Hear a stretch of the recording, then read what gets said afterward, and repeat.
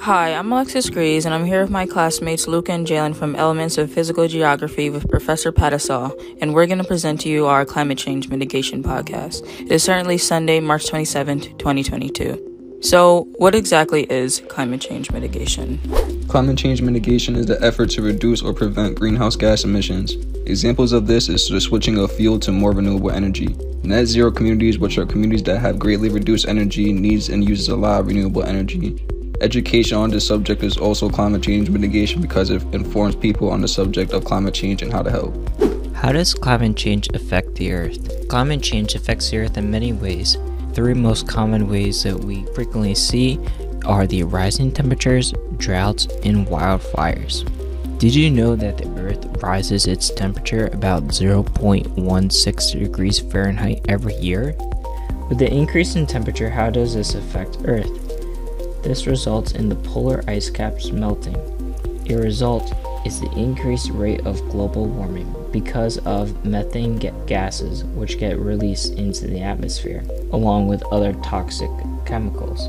Methane, more oxygen, and carbon get released to the atmosphere, taking up more space. Besides permafrost and oceans, how does wildfires really fit in with climate change?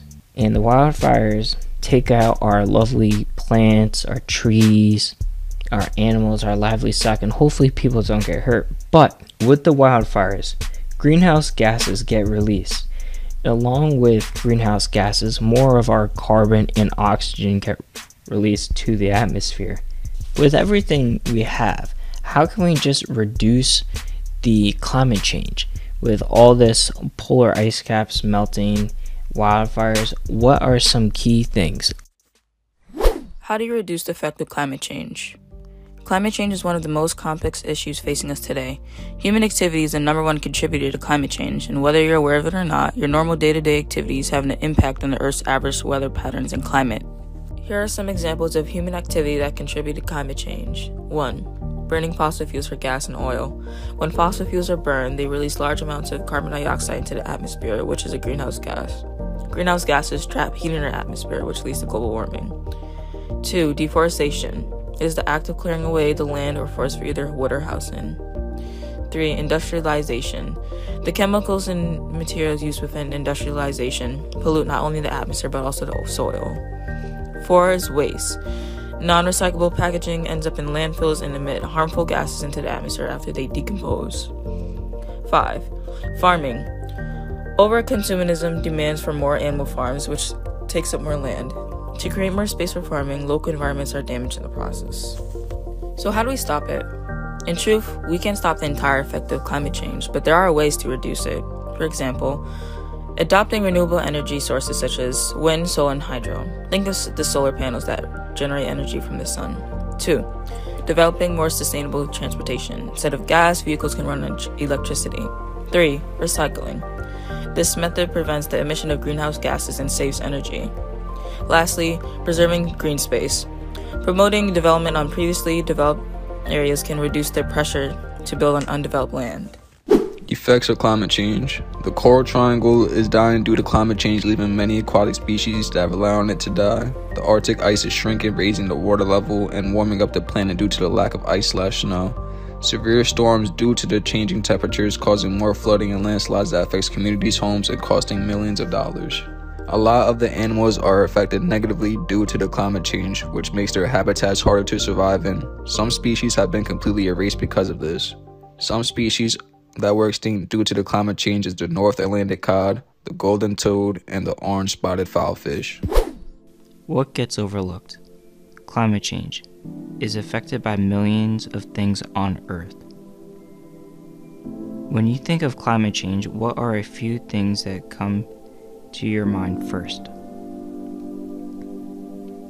People would say vehicle pollution, sea level rising, heat/rain/drought weather conditions, fossil fuels, etc. Climate change will never go away. Everything we buy, think about the process the item goes through to get into your hand. I can guarantee you that along the process, it has left a carbon footprint behind. it is time to turn back the clock towards renewable energy sources and reduce the amount of fossil fuels and harmful chemicals to our environment. Join Earth towards its goal of green energy. Save the planet. Just keep in mind garbage, batteries, fossil fuels, and more on how we use it in our everyday lives. If we just make a change today, using less and less, or also being aware of what we use and how much we use, and slowly reduce the numbers and turn towards alternative sources, the world will slowly become greener and greener.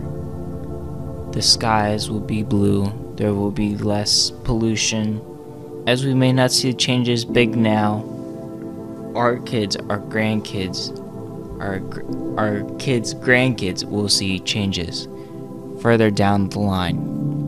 To help strengthen climate resilience in the U.S. economy, the government has created policies to reduce the effect of climate change. The Advanced Research Party Agency has driven progress in the use of clean energy technologies. The Natural Gas STAR program works with businesses to reduce greenhouse gas emissions. Congress promoted the Clean Air Act, which provides a foundation for many climate policies. The energy policy laws deploy clean energy technologies and efficient standards for appliances and equipment. Hey guys, just a little disclaimer upcoming. Hope you guys are enjoying the podcast so far. The upcoming interview with Professor Lewis Ryan from SUNY Orange was a really great interview. Had a nice hour-long conversation with him. So I have to break it down into the meats and the potatoes. So here's just only a little sample of the audio interview. But the most important key point to take away from his interview in climate change and mitigation was things and ways of people, how they can produce, what they can do on their end. So the big point for him was trees. It's a very inexpensive way, and also expanding people's knowledge on what you know, what's going on in the world besides your country, how can you change it, what can you do to help open everyone's eyes to the world and the climate that's going around. But here we go. Well, first, I think a lot of people don't get the basics of climate. I think a lot of people get the very emotional aspect of climate. You hear a lot of the news, people get all riled up.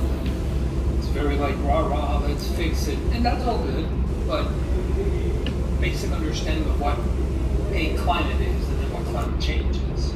Okay. Just basic general understanding. I'm not talking about running models or any of that fancy stuff. Just basic understanding. I think the more people know as far as the basics of actual climate science, the better. Like, okay, what's happening? Why is it that people think it's such a big deal? Why is it such a big thing right now? Why wasn't it before? How is it evolving over time? How are people hopefully understanding what needs to be done? Things you can do on your everyday at home or whatever. There's lots of stuff you can do that. From basic recycling, right? That's just a very simple thing that you should do anyway. That has environmental benefits in addition to climate ones. There's a lot of stuff that you can do that is unfortunately beyond most people's price range, right? Like a nice electric car, that's like the big thing right now. True. Well, that's just not very affordable yet to most people. And unfortunate, I think what gets lost oftentimes is the fact that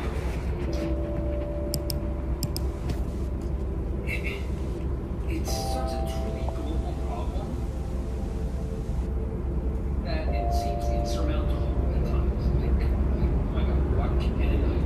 Well, you should do things that, for example, allow you to save money. That's a good thing. That has a personal benefit, that has an environmental benefit. But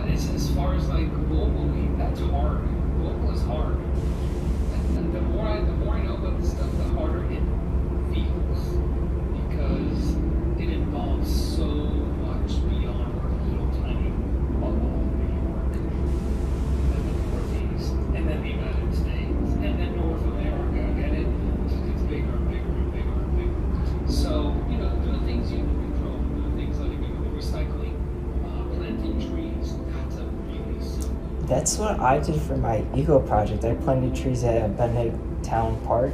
They just like replaced trees that were there that were dead, and then I put up birdhouses along the way too. That is, I think, the most meaningful thing people could do on their own. Doesn't really cost money. Trees can be free and inexpensive. You can plant seedlings. You can get them for free at the Arbor Society. They don't really cost money, really, that much, and they do a lot of work. Trees are very, very good engines of carbon sequestration. They're really good at it. That's what they do. So they get their food. I didn't realize when the trees like they take in so much water and they like store it, like all the water and the oxygen in the ground. I thought it was like up inside the tree when I was like in high school. But that's one thing I learned, and I was surprised about that. And they take carbon, the stuff you breathe out, what comes out of cars, what we call pollution, and they convert it to food. Boom. Great. That would be the thing that I would say is the most significant thing humans can do. General people with no degrees in it, no background, that's what you can do. It's a very, very effective tool. And when it's done on a larger scale, so you take one thing for your project, how about a community, neighborhood, a town? I mean, there are towns in the U.S. all over the country where they've gone out of their way to plant lots of trees. They require every house to have at least 3 trees in their yard. That means every house has to have at least 3 trees. And when you do that, you begin to recreate a lot of what was lost when people began building cities and towns and farming communities. And you got New York, Orange County. Orange County should be a forest. It should. But it's not, for the most part, because we do onion plantations and other kinds of farms, and cattle and cows and all that, right? But all of Orange County should look like Harriman State Park. All of it. Think about it.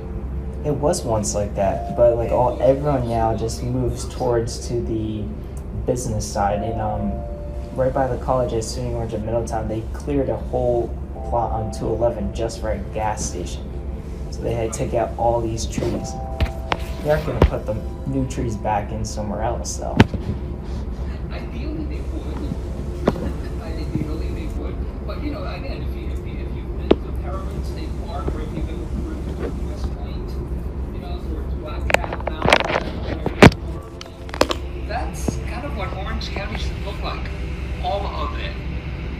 From the Rockland border all the way to the Ulster border to Port Jervis all the way to the river. It should look like that. Putnam, Orange, Westchester, Ulster, Delaware, all the counties, that's what it looks like. That's what it should look like. So we've removed a lot of helpers in that. Now, many people are getting smart at the whole tree planting thing. And there are places that are now forcing the issue. So if you remove X number of trees, you have to plant X number of trees. So that's a good thing. It's positive. That benefits people, and that benefits, it has an environmental sort of like benefit attached to it. So you asked me the long way around your question, what is the one thing we can do? Trees. Frankly, trees. Recycling, that's all good. But that has more of a cleaning. Like for example, like I hate trash on the road. Like I hate it. It just bugs me. I don't know why. It really just irritates me to see people throwing garbage on the street when they can get home and dump it in their own yard, their own garbage disposal. That has a cleanliness angle to it, and it's good. It's all very good. But from a climate change perspective, trees, cheap. It's a very cheap, effective, proven way of doing it. It does. You touched a little bit on recycling. So I noticed I started with my family. We started taking all of our food scraps and put it in a compost, and we started putting it back into the ground. I didn't realize how much garbage we made just in food alone, not including the paper and the regular household every daily expenses that we encounter. Yeah, whether it's peels or eggshells or food that you don't eat. Yeah, there's a ton of carbon in that. In fact, there's these cool new little gadgets you can buy now. They're not cheap, but they're not super expensive either. And you put it all in there, and it like composts it for you and turns it into dirt. Yeah, I think my mom has something like that. It's like a big black compost thing. Right, yeah, and then then you can take that dirt, which was the food you didn't eat, then you can use it in your pots and plant, in your own home. And it's really quite remarkable, actually. So that's a big benefit. That absolutely has a significant carbon reducing angle to it. But in the end, from a global perspective,